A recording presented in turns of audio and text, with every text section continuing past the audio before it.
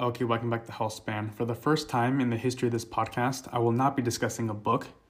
Instead, while I wait for Peter Attia's new book to come out on March 28th, I thought I'd do a comprehensive review of metformin.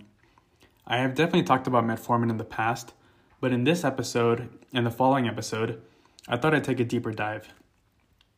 I found this paper that came out in March of 2022 titled Metformin in Aging and Aging-Related Diseases. It's by Chen et al. And in this episode, I'll discuss specifically how metformin affects different aging-related diseases like cancer, diabetes, heart disease, and also dementia.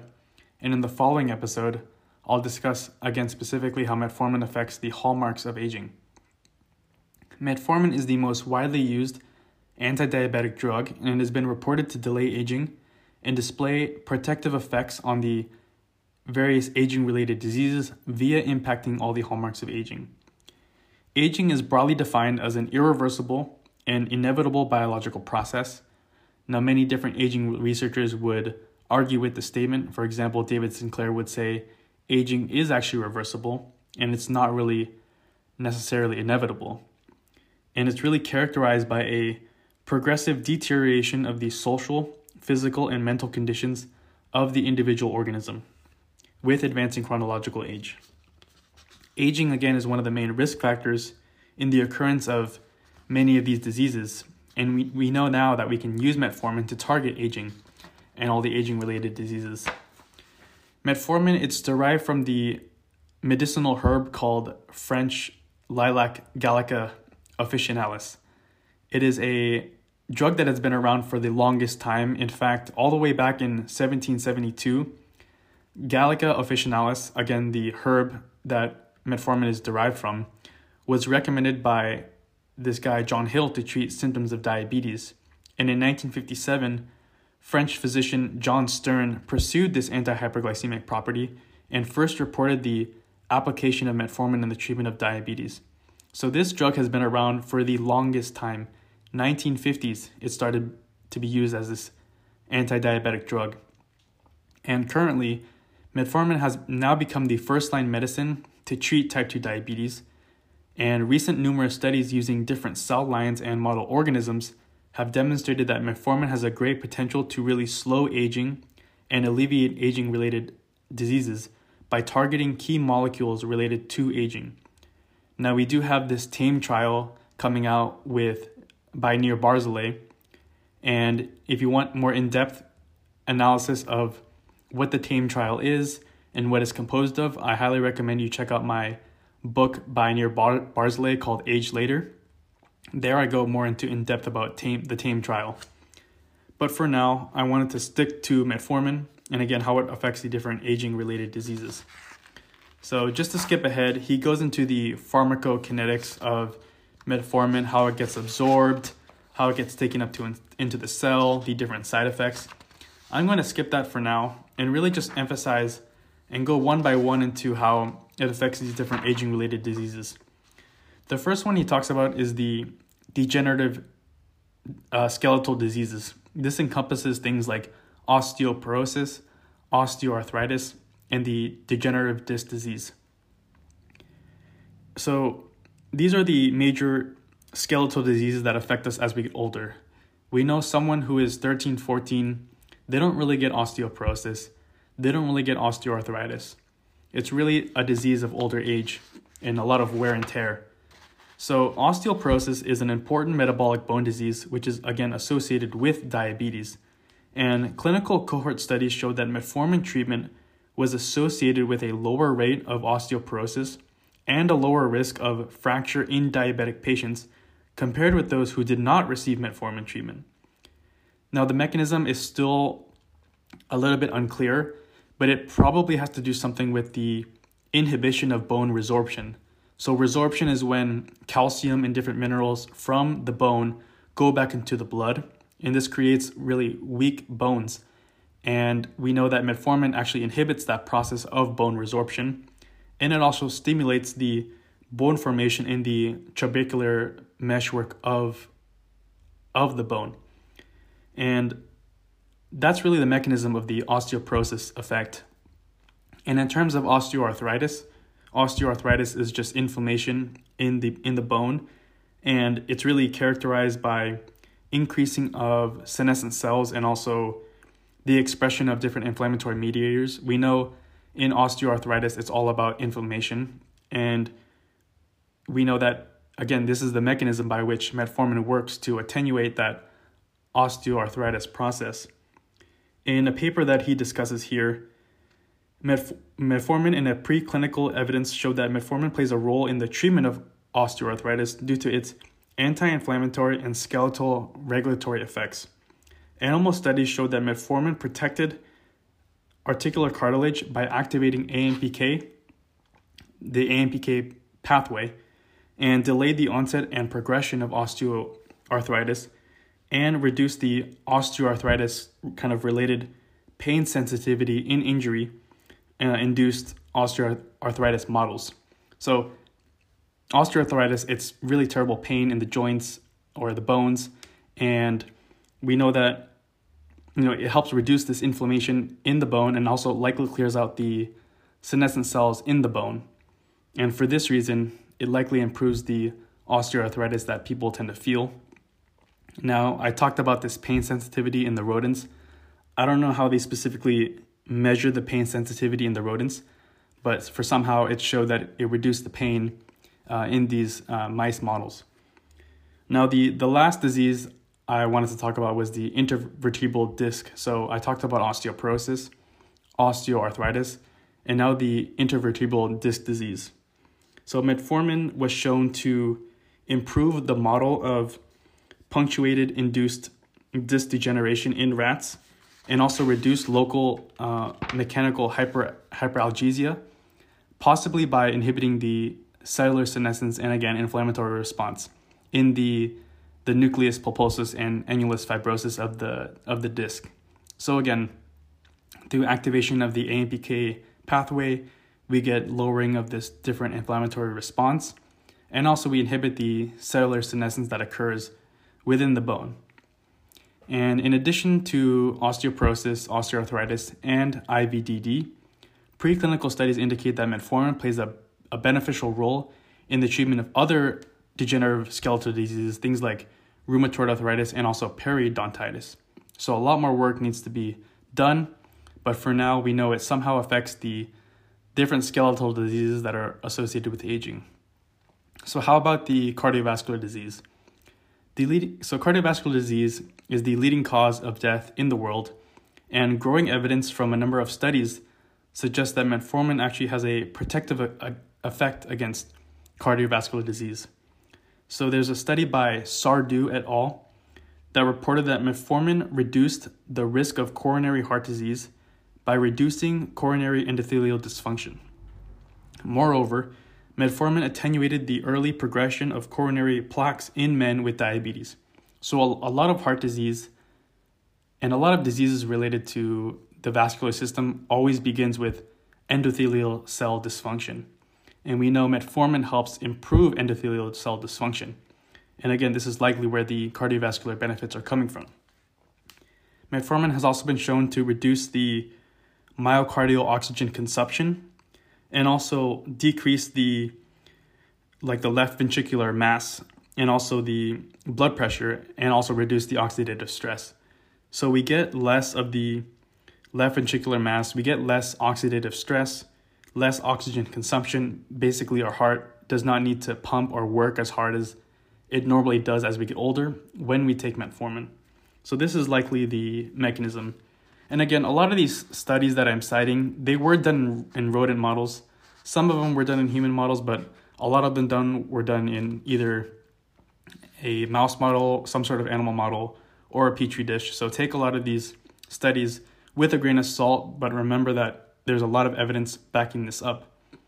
Now, preclinical studies show that the protective effect of metformin on the cardiovascular system is based on its multiple effects on the vascular endothelial cells, as I mentioned, but also the smooth muscle cells, and also lipids and chronic systemic inflammation.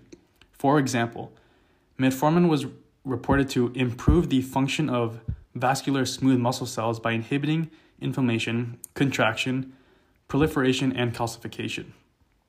So again, like the skeletal diseases, the studies on metformin and its effect on the cardiovascular system needs to be explored a lot more.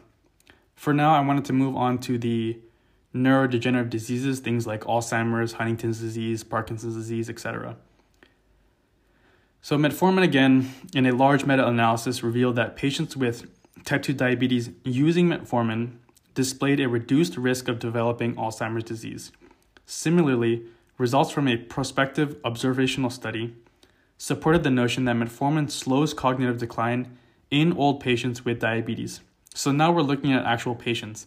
We're looking at prospective studies showing how, and also meta-analyses showing how metformin affects the different neurodegenerative diseases and is showing a positive, beneficial impact. Now, in this article, he doesn't go specifically into the mechanism, but if you quickly search, you know that metformin has a neurogenesis role. It actually increases the number of neurons. It also has this improvement of mitochondrial function in the cell, so more mitochondrial functioning in the brain. We know metformin also decreases the tau phosphorylation and also prevents the amyloid accumulation in the brain. This is likely through the AMPK pathway activating autophagy and help clear out some of these tangles and plaques. And again, we know metformin also inhibits inflammation in the brain, so reduces the neuroinflammation. And you can quickly look up yourselves all these studies. I'll leave this paper, by the way, in the episode description if you want to read the full paper. But just know now that metformin has a positive effect on the brain, likely through improving the mitochondria, increasing neurogenesis, decreasing the phosphorylation and the tau phosphorylation and beta amyloid, and also, again, reducing the inflammation in the brain. I wanted to move on to the next disease, the second greatest killer of Americans after heart disease, which is cancer. So specifically breast and colon cancer. How does metformin affect the breast and colon cancer? So a study by Bodmer et al. Showed a reduced risk of breast cancer in women with type 2 diabetes by long-term metformin use. Metformin reduced the serum level of estradiol in patients, which is the possible mechanism by which metformin helped resist breast cancer development in these women. And in terms of colorectal cancer, metformin was shown to kind of reshape the methylation profile of colon cancer, which may contribute to its anti-colon cancer effects. Now, it's important to note that metformin exerts its anti-cancer effect mainly by impeding the tumor cell proliferation. It helps block the tumor cell cycle progression. It also prevents the genomic instability and also helps induce the apoptosis process, so really destroying and blowing up the cancer cells. And it also has a huge impact on the cellular energy metabolism. So metformin, it's been now shown and kind of agreed upon that metformin really reduces the insulin signaling through this PI3K and RAS pathway, and also activates AMP kinase. So when AMP kinase gets activated, we inhibit a lot of the downstream signaling of mTOR and also AKT. These are kind of the signaling pathways that allow for, cell cycle progression and cancer growth. So when AMP kinase becomes activated, we inhibit these downstream signaling of mTOR and AKT and stop the cell cycle progression and, of course, of cancer cells. So cancer cells cannot divide as readily as before. Now, the next kind of aging-related disease is obesity. Now, this is ironic because, people in their teens are now becoming obese, but aging, we tend to become more obese, and also our metabolism, again, after the age of 60, really tends to slow down. So, and also there's a lot of other diseases related to obesity, like fatty liver and diabetes, and metformin has been shown to help with all these. So a study by Geerling et al. Reported that metformin prevented obesity in mice by promoting the metabolic activity of mitochondrial-rich brown adipose tissue. So we know we have white adipose tissue and brown adipose tissue. And in brown adipose tissue, we have more mitochondria. We also have activation of the uncoupling protein. This again will help improve the glucose homeostasis. It also increases adiponectin levels. So adiponectin is a positive adipokine that has a lot of beneficial effects to us. And in addition, metformin was reported to regulate the intestinal microbiota and also prevent obesity caused by rats who were eating a high fat diet. So I mentioned previously, even in the previous podcast, how metformin actually increases Akkermansia, and how Akkermansia is this beneficial microbe that really helps activate GLP and activate this uncoupling protein and helps prevent against obesity. So metformin, likely through this intestinal microbiota, really helps prevent obesity in those rats that were really fed this high-fat diet. As an anti-hyperglycemic agent, metformin plays an important role in regulation of glucose metabolism. So metformin inhibits gluconeogenesis in the liver. That's how its anti-diabetic effect works. It inhibits gluconeogenesis in the liver. Results from a lot of studies reveal that metformin exerts its hypoglycemic effect through activation of AMPK. So AMPK gets activated, we inhibit gluconeogenesis.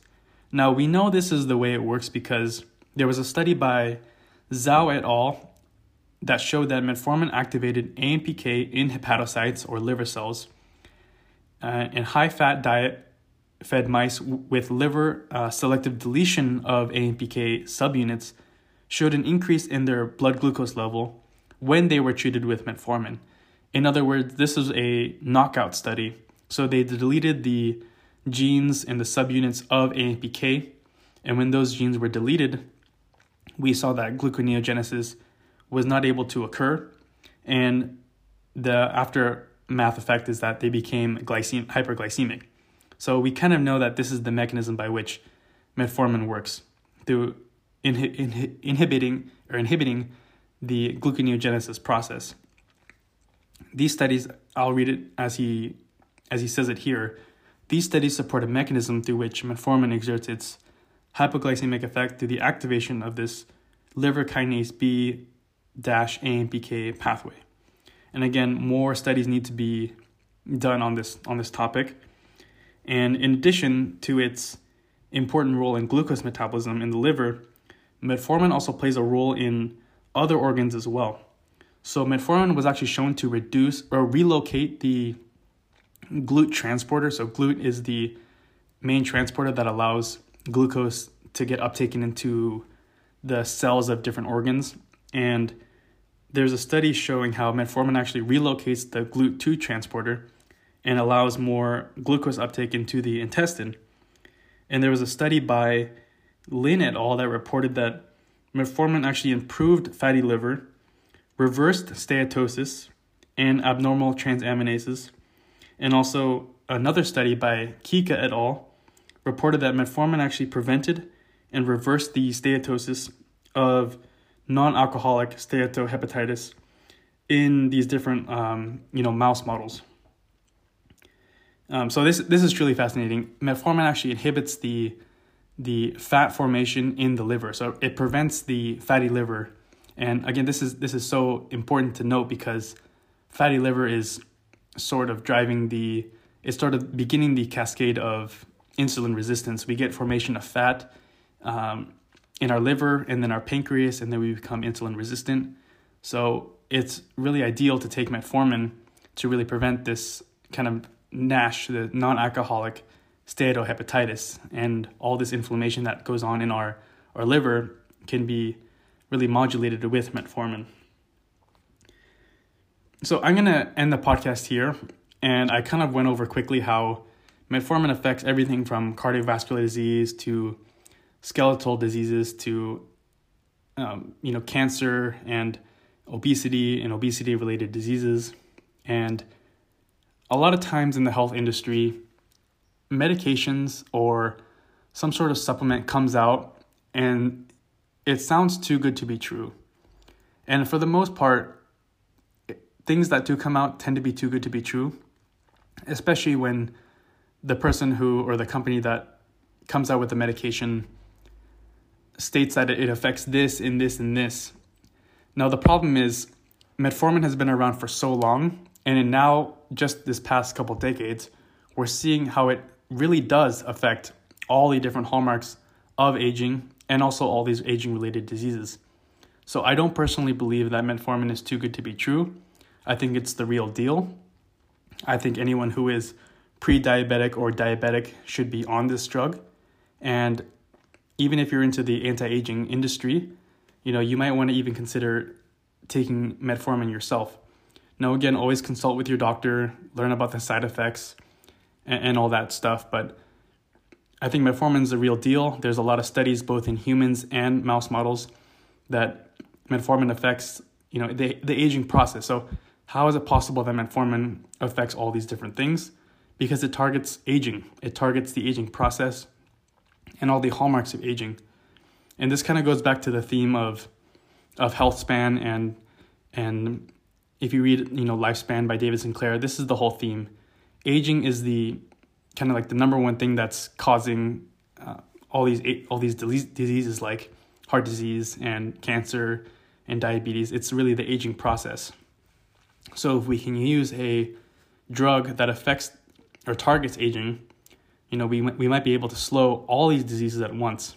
And this is really the goal. So in part 2, I'll focus again how metformin affects all the hallmarks of aging and go into more detail and more mechanisms of how that works. So I hope you learned something about metformin. I hope you consider possibly using it, of course, with your own discretion. But for now, thank you for listening, and I hope you tune in next week for part 2 of this paper.